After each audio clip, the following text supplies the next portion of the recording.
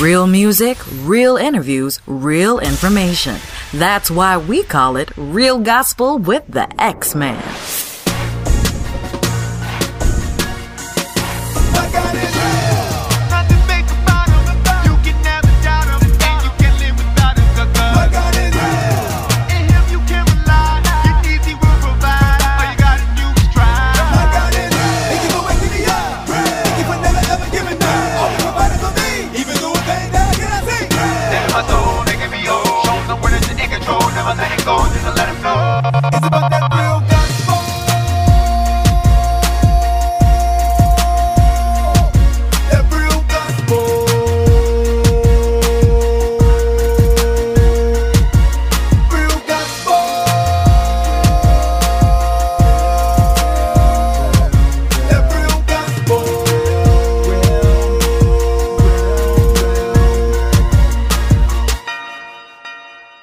Bring it back, hey!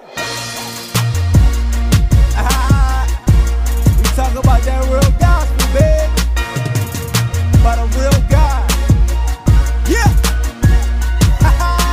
It's the X-Man on this 4th of July weekend, everybody. Here's Jo with her song, When I Pray. And right after the song, I'll speak with her in a live interview.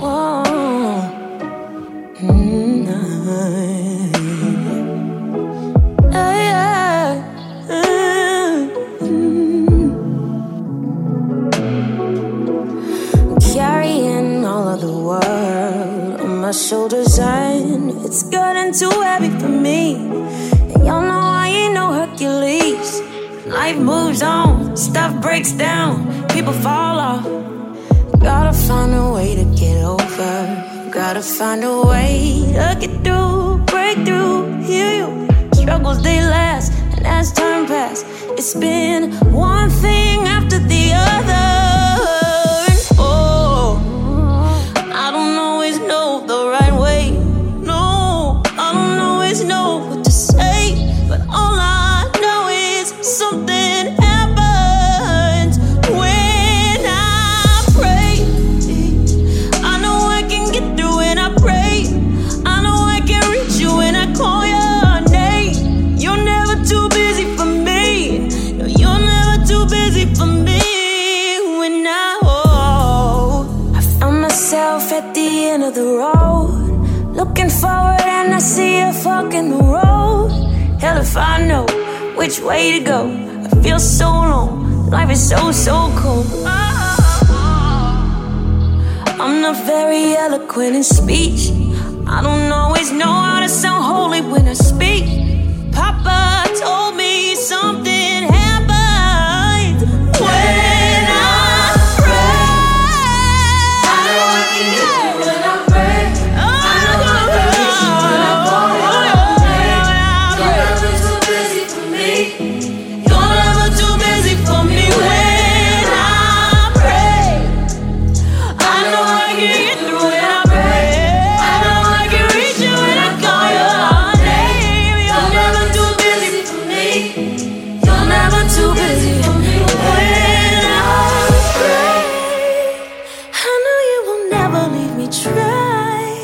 It's not in your nature to turn away. When the humble pray, when I cry, I know you will never leave me empty.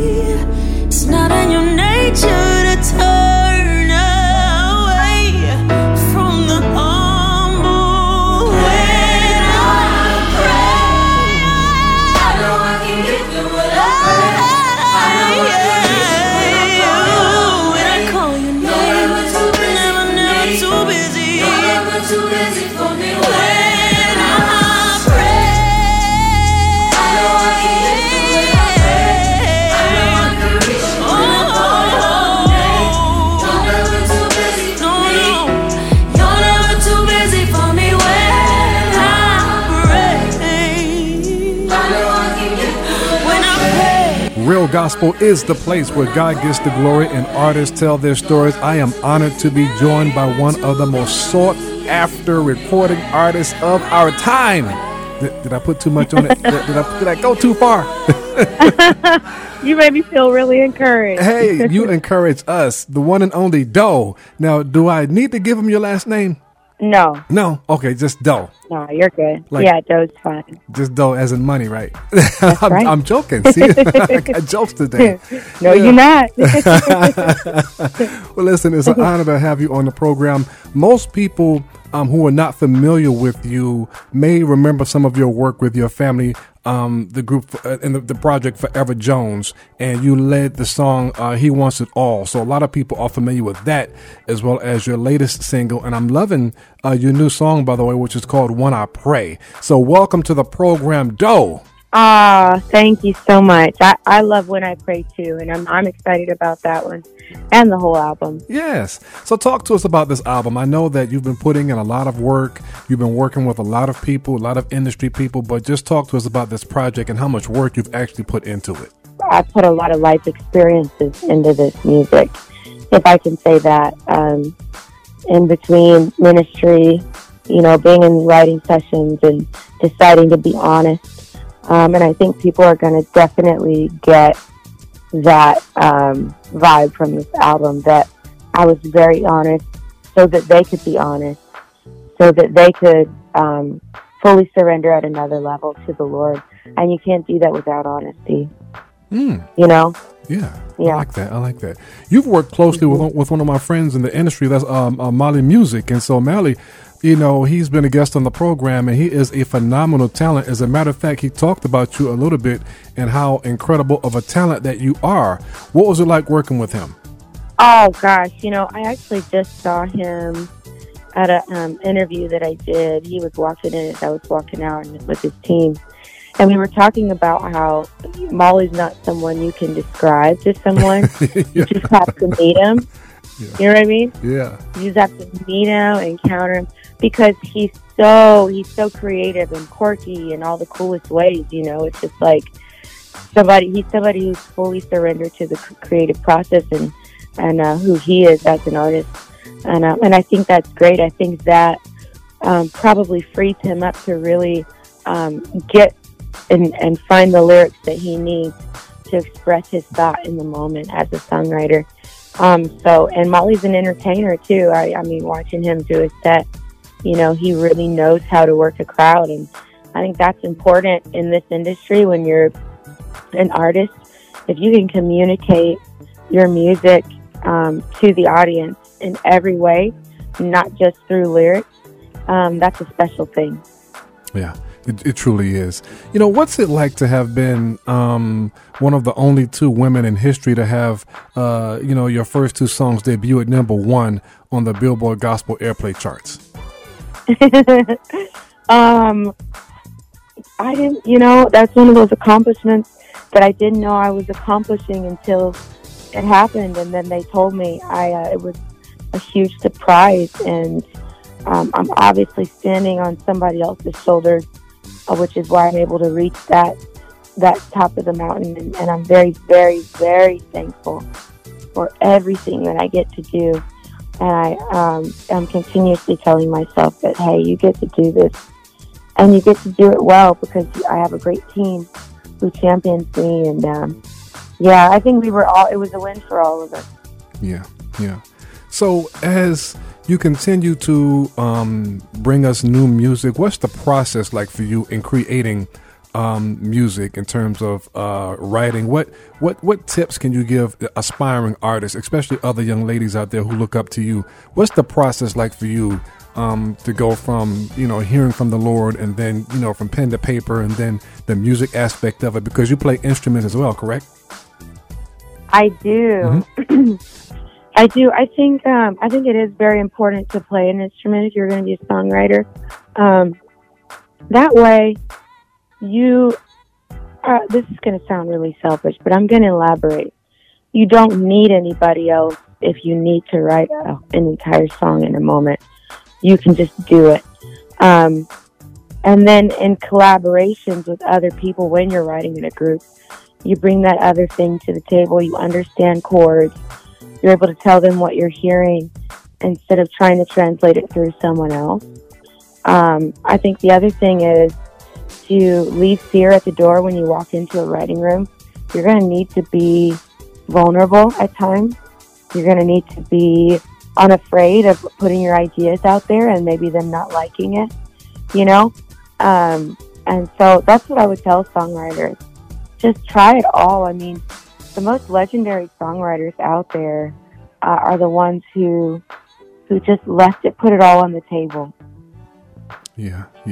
You know, and it doesn't hurt if you can write and you can play an instrument. It helps bring in that dough, doesn't it? Dough.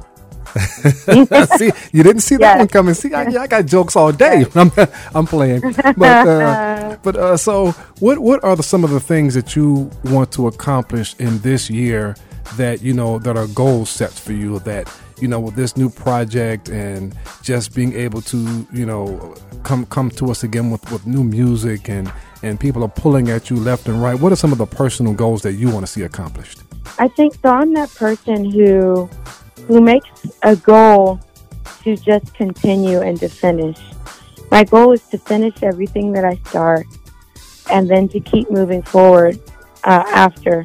I think sometimes I can get hung up on goal setting and I want to do this and I want to do that and I want to do this.